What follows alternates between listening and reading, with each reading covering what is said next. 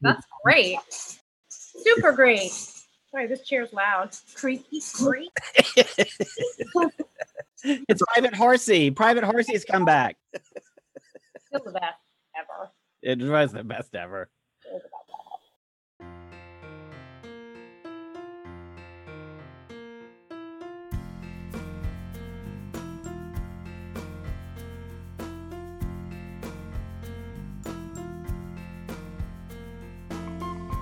From Atlanta, not Hotlanta. Nobody calls it that, you dang tourists.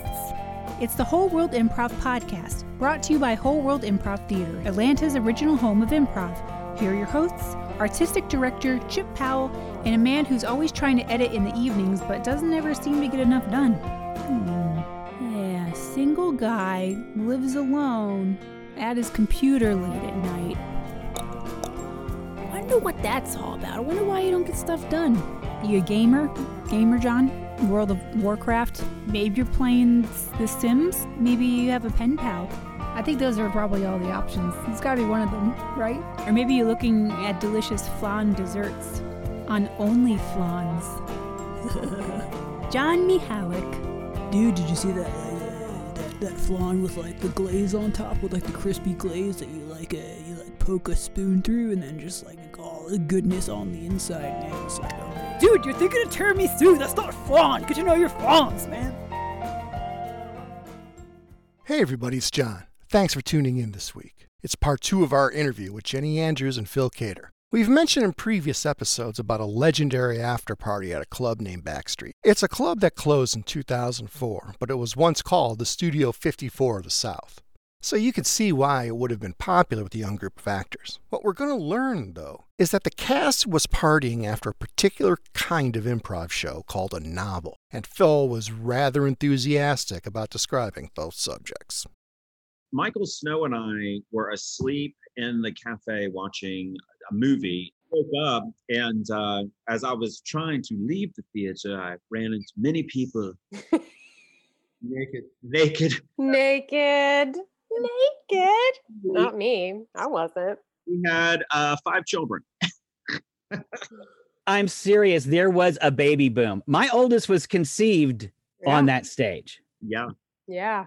My oldest son, who is now 21, was conceived probably on the couch you're sitting on right now. No, it was the night that y'all were doing a novel, and Jenny was getting Lance to do chiropractic work, and Michael Snow was playing Lance's like wife, and he breaks her neck, and she was your girlfriend, and so she dies. And then you get upset, Lance goes to prison, and y'all had this really intense scene. Yeah. But it was a really good show. Yeah. I guess everybody decided to celebrate. We just didn't know that we were creating the next generation of Whole World. Yeah. Of children. What's a novel? John's asking what a novel is. Who wants to take? Oh my gosh. Can I go? Please. Can I go? Okay. There are 2 things that I think we should talk about how Webster did improv that really impressed me. The first one was the novel. Now, the novel is a storytelling device where you have a story with music cues and you know what the beats of the story are. Mm-hmm.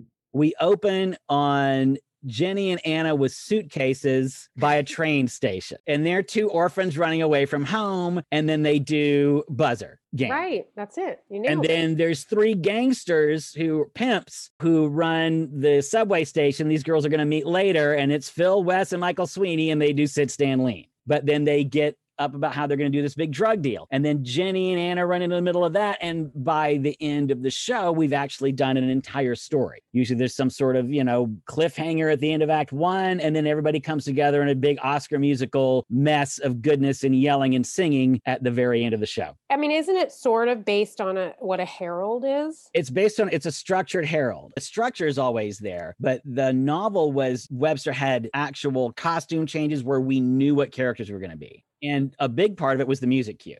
Yeah. Music cues, he would go back and forth, and those were a huge part of the novels. Like when I started writing them in my hubris, when I started writing my own novels, music was the key part of it. It was what really tied a lot of it together. Mm-hmm. And just a story. And the second thing he did was No Tell Motel. Yeah. I love No Tell Motel. No Tell Same. Motel was when he would have a set list, but he wouldn't tell us what it Yeah. was. We would warm up for the show. He goes, okay, I need you, after this second renegade of Chips Ahoy, I need you to dress up in a barber outfit and be ready to go downstage. And that's what No Tell Motel was. You didn't know what was going to happen. And I think it was like we've been there at Spring Street maybe 4 or 5 years before he started doing that. Yeah. And it was so thrilling. Yeah. Not know what you were going to do. He also did something once where he had part of the cast sit in the front of the stage, and then we would come up. Like he would call us up. And that was Y'all still exciting do because we were that. sitting with the audience. It was so exciting to jump up there and instead of hiding backstage. Yeah, it was always nice to have that. And I know you do that too, Chip, still to this day. You have the Hotel No-Tell shows and you sometimes let the cast sit out in the audience. I know we did several times for the later show. And that's always nice. It's a nice change up because, there's no costumes involved. It's like right in the moment. And I enjoyed that as well. I really did. I loved doing novels. I was always happy when I was like, got to be in one because you felt like a true actor. And then you also felt a little special because it was written about you, or you were the main character, or whatever. Are there any novels that stand out in your mind? God. I remember the Western. Oh yeah. The Western was a big production. I remember the one where it was loosely based on Dazed and Confused, and I don't even remember what it was about, but I feel like that was like, for me, the first novel that I was like, wow, this is really fun. And it's amazing to me how well we executed that shit, because I have been in some novels since then that I've just been like, Jesus Christ, this is horrible. And we had off nights too, for sure, but like we were so intense. Yeah. Remember A Real Cry? That was when Webster's challenged us. He goes, I want to see you really cry in this show. And the novel was called A Real Cry. And we had to fucking try to really cry in the show. It's a little twisted when you think about it, but it created a great fucking show because we were all like, yeah, I'm going to be the best crier. We're actors, man. We're not just improv comedians. We're actors, man. I got mostly Michael Snow and I were just flower shop owners in every show. What was Lauren and Michael Snow? The boys in chorus. The chorus. We're the boys in chorus. We hope you like our show. Glad you're rooting for us. And now we have to go. Yeah, who's laughing now, right, Chip? Exactly. Who's artistic director now? I did one which was an improvised novel. And that was probably the scariest one because I knew the games in the first act. I didn't know the games in the second act. I had a bunch to pull from, but I basically told the entire cast, we don't know what's happening tonight. And we're going to make up this entire novel. It was more like a Herald, but I didn't even know the games in the second act, which was like, crazy scary. But I remember that one was a lot of fun. Put me in one where I was the mean office executive. So exciting for me because I was doing my Oscar moment. And it was right before intermission and the lights went out and you turned a flashlight on and gave me a spotlight so I could finish my speech. But Lynn told us that due to Georgia law, because the power was out, we had to ask everybody to leave the theater. So I was like, oh man, I get to be in the novel and I'm the lead, and then never got to. Meanwhile, Michael Snow's back there in the breaker. Not this time, Powell. Has anybody touched on the podcast on the renegade culture? Oh, yeah. A little bit, not as My much. God. That was cutthroat right there. Like, scene time was okay on stage, but if you got a good renegade, that was the deal. And it wasn't as competitive as all that, but I do remember that's how I got into editing in the first place, is I wanted to cut my own renegades. I left my class and oh my God, thong. Yes. And he handed me a thong and he's like, go in the Park Tavern and put this on and come back out. I come out and Michael Snow is on the top of the hill next to a guy squirting lotion on his ass. And I was like, what is going on? I think I cut that one. It was great. I love Chips Ahoy. We did the whole mall dance. What a feeling. Yeah. I mean, We were fucking cutting edge, man. Yeah. Nobody And was doing that shit. Georgia was a get permission after you were secretly videotaped state, which is good. Because if we had been California, you have to get permission before you videotape. But we were a beg forgiveness state rather than a beg permission. So we could go anywhere we wanted, Piedmont Park, as long as we could hide cameras somewhere, we were doing it. And we were really cutting edge. I don't think anybody was doing anything like that at the time. It was before YouTube. Yeah. No, I know. I mean, this normally you'd put this stuff on YouTube, but we're like, well, we have it on VHS and we show it on our monitors in the theater. Do a show one night and you were doing a Renegade and somebody said, Phil's been arrested. Were you? Yeah. She told me to get off the sidewalk while I was doing an interview, and I kept asking her about one of the Kennedys had just died in a plane crash.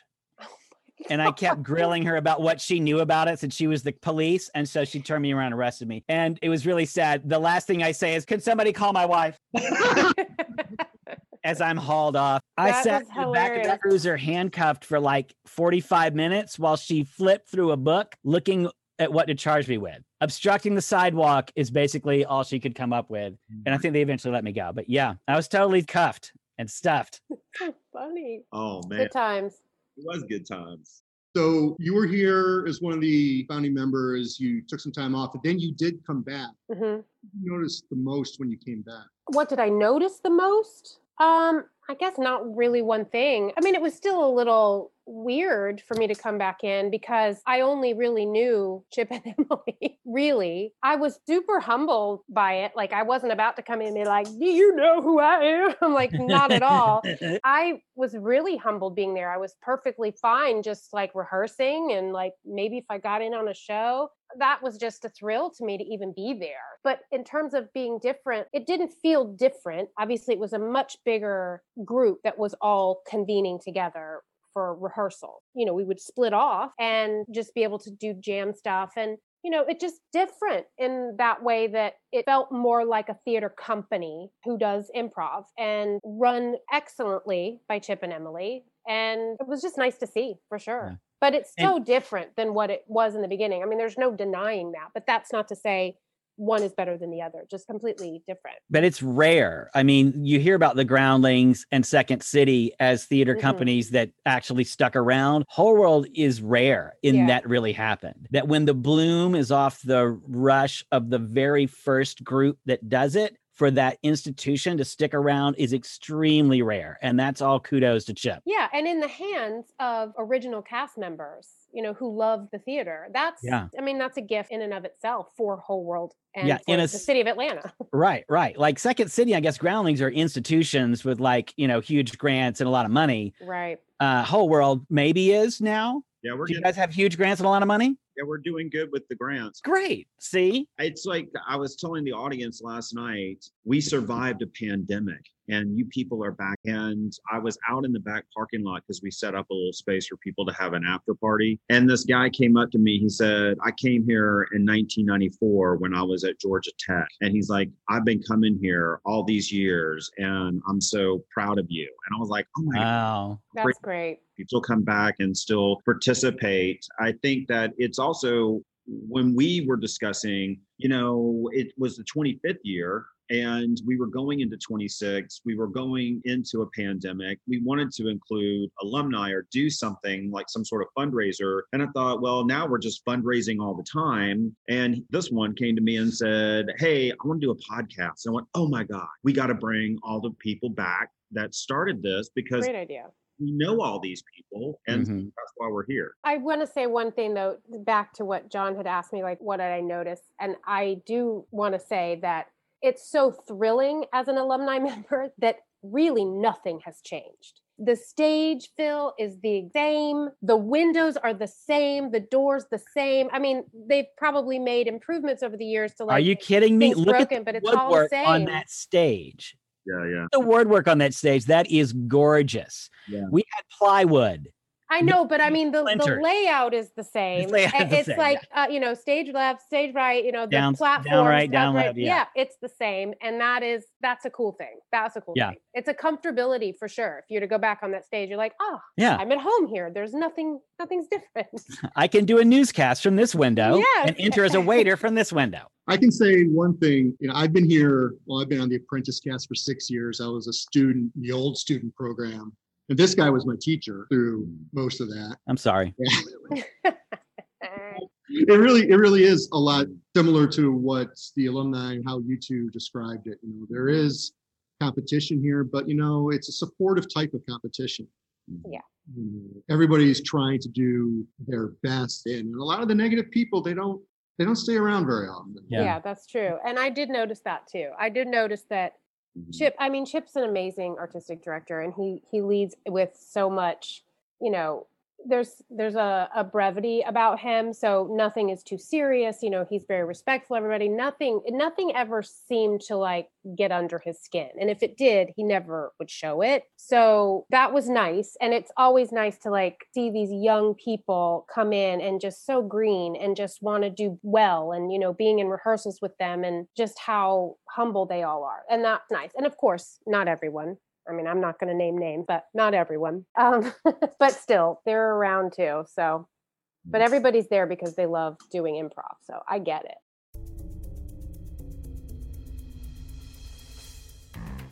Hey, you've been listening to people talk about improv, so why not try it yourself? Whole World Improv Theater has in-person improv classes for beginners and seasoned actors alike. No prior experience is needed. Our class program is 8 weeks long and full of people just like you who want to learn and have a lot of fun.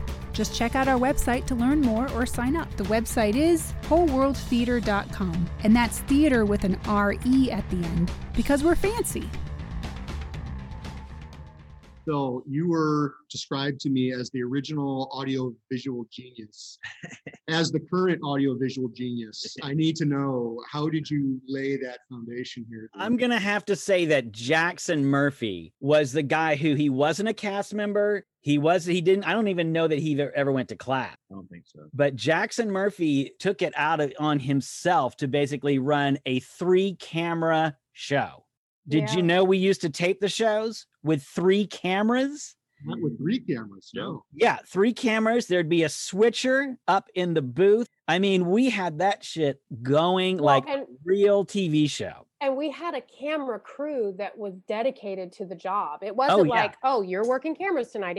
They were it. Yeah. It wasn't like, you know what, Anna, instead of sit, stand, lean, why don't you be on camera 2 tonight and stop the shakiness on the close-ups. Just dial it in, focus, and stay. It was dedicated people who stood on those cameras. Now, what I did was edit. And I learned how to do Final Cut Pro, which, you know, was like the burgeoning of the prosumer version of giving the power of editing into the hands of the people. And it was super fun, super easy. And I can't take credit for the audiovisual stuff, except that I like to edit. Yeah. But as far as like the actual running the program, running the show, and having switching cameras and stuff like that, it was all from what I call Jackson Murphy. Now, it was Webster's vision, of course, to have a TV show. But it was the execution, really, I think, of Jackson and our sound guys at that time. Yeah.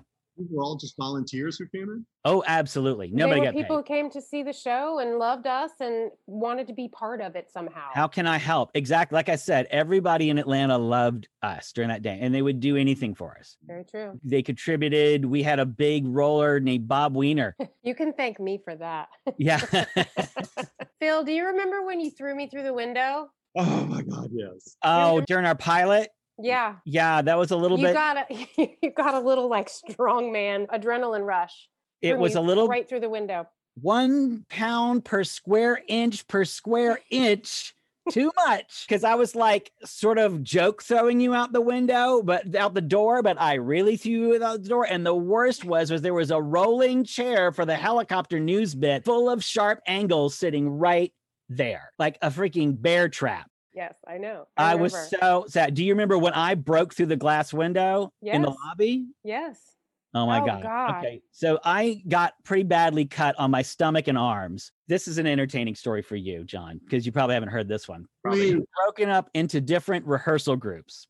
Yeah. Somebody was in the front lobby near the street, and the other group was in the back lobby near where the bathrooms and lounge are. We were separated by a wall, and part of the wall had like a blacked out window from where it used to be an office space. Who knows? So that blacked out window was there, and the other people in the other group, the A group, were being very loud. And I took it upon myself in my social justice sort of way to be very loud in my scene. And so at one point, I ran up and I banged on that window and went through it.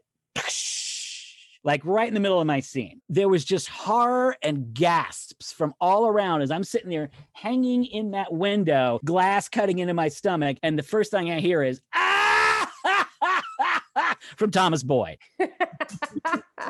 Thought it was the funniest thing he'd ever seen. And I'm sitting there hanging there with glass digging into my stomach. Yeah, we used to get crazy. How many stitches was that? I didn't have to go to the hospital. It was just like a shallow cut. So I didn't get stitches for it. I just like, put some Band-Aids and stuff on it. We were freaking 20 something. Yeah. And I was like, ah. Superheroes.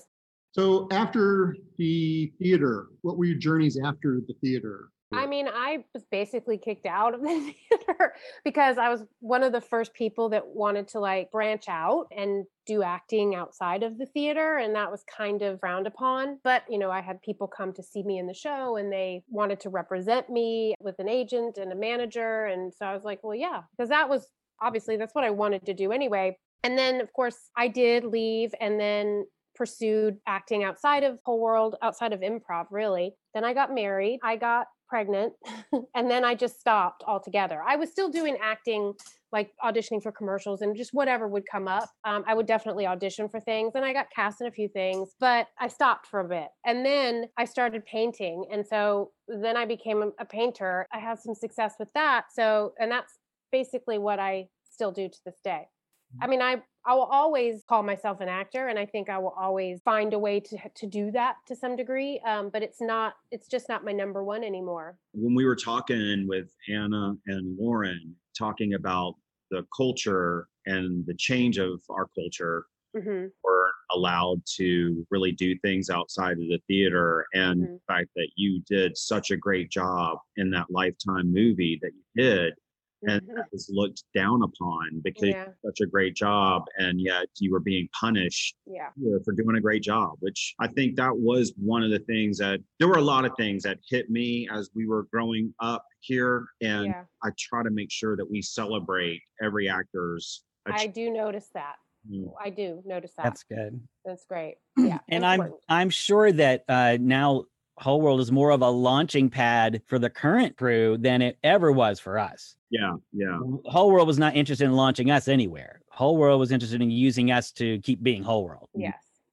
Lance leaving was the biggest, even bigger than your betrayal, because except he yelled at me for leaving. Yeah, I know. He was so pissed off at me for how could you leave? And then like 6 months later, how could you leave I'm first? Leaving. What he means is how could you leave first? Right. Lance was really kind of the audiovisual guy. He was like the main renegade guy. And he had all this tape of himself that he cut together when he was supposed to be cutting Renegades and made his own demo reel and shopped it around. Yep. Boy, Webster didn't like that. Yep, I remember that too. What was your post journey out of Whole World?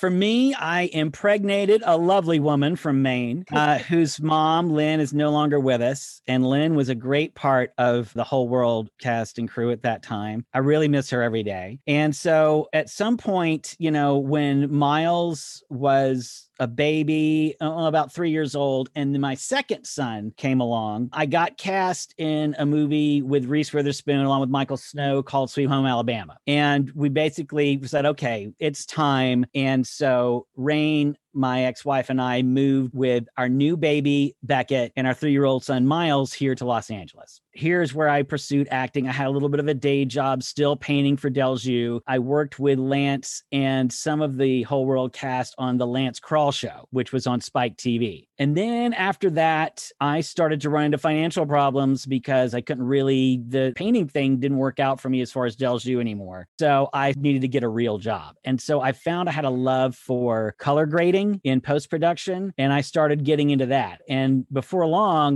that was what I was doing. That's been my profession pretty much since the probably I guess, Spike TV. I've done a couple little acting things here and there. For whatever reason, I'm tight with a lot of the urban LA entertainment scene. So I'll get calls from that crew every once in a while to come out and do stuff. But for the most part, I am in post-production as a colorist and really loving it. It gave me a chance to be with my kids every weekend. Now, not to say there's not overtime. I'm in the entertainment industry, so it's just like working at Whole World in a sense that if there's something to do, you don't leave till it's done. You have no other life really outside of it. But it gave me a chance to be with my kids, raise them. And I found that not going out on acting auditions and placing myself in that stress and worrying about, am I good enough as an actor, was really helpful for my mental health. Yep. And allowed me to be a better dad. That was the hardest. That's why I think that improv, going back to do improv was definitely fun and a thrill for me. But the actual auditioning process and then all of that stuff, it started to just get really hard, and I hated it and I resented it. And so, yeah, my mental health was more important to me. So I was just like, I'm quitting. I'm just quitting. Yeah. And I quit doing it. I quit auditioning. I no longer have an agent and I don't do it anymore. Yeah, me either. I still have a headshot that I use for my LinkedIn page that's about 15 years old. But now I use my improv powers for good by running a weekly D&D session with my young adult sons. And that's pretty much where I get my kicks these days, making NPC and monster voices to amuse my children and their friends. Well, let me just tell you that we were so excited that you guys could join us today, and wanted to say that don't ever doubt, because growing up here at Whole World, I looked up to both you and Jenny. We're always super talents in my mind and still are to this day. So thank you. I love you guys too. I love you, Jenny. I love you, Chip. I love you, Phil. I love you, Chip. I love you, John.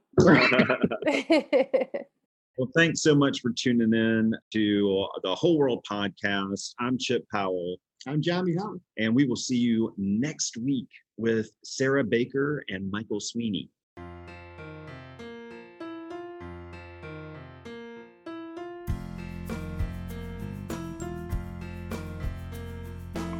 Thanks for listening to the Whole World Improv Theater Podcast. This is the 7th episode, so we're 1 year old in dog podcast years. The Whole World Improv Podcast is a production of Whole World Improv Theater in association with Headspace Industries. The executive producer, writer, and Lord High Constable is Chip Powell. This episode was also produced by John Mihalik. Finally a dose of humility on those credits, huh, John? Original music by the Gentle Readers. And that was original music by me. Please help support this podcast by liking, subscribing, and leaving us a review. We'd really like to know we're not alone in the podcast universe. Whole World Improv Theater is a 501c3 nonprofit theater. Please support by donating at our website, wholeworldtheater.com. And remember, it is tax deductible, so you won't need to claim your houseplant as a dependent this year. Additional writing and voiceover from me, Kate Arlo. For the last episode, I was on a lot of steroids and hadn't slept in a couple days. I felt like it was the magic formula. I'm trying to reel it in this week. Well, thanks so much for tuning in to the Whole World Podcast. I'm Chip Powell. I'm John Mihal. And we will see you next week with Sarah Baker and Michael Sweeney. Yay! Terrible. We're still recording, so we're going to bumper that fart sound onto the very end. Okay. Yay! Great idea. Great idea.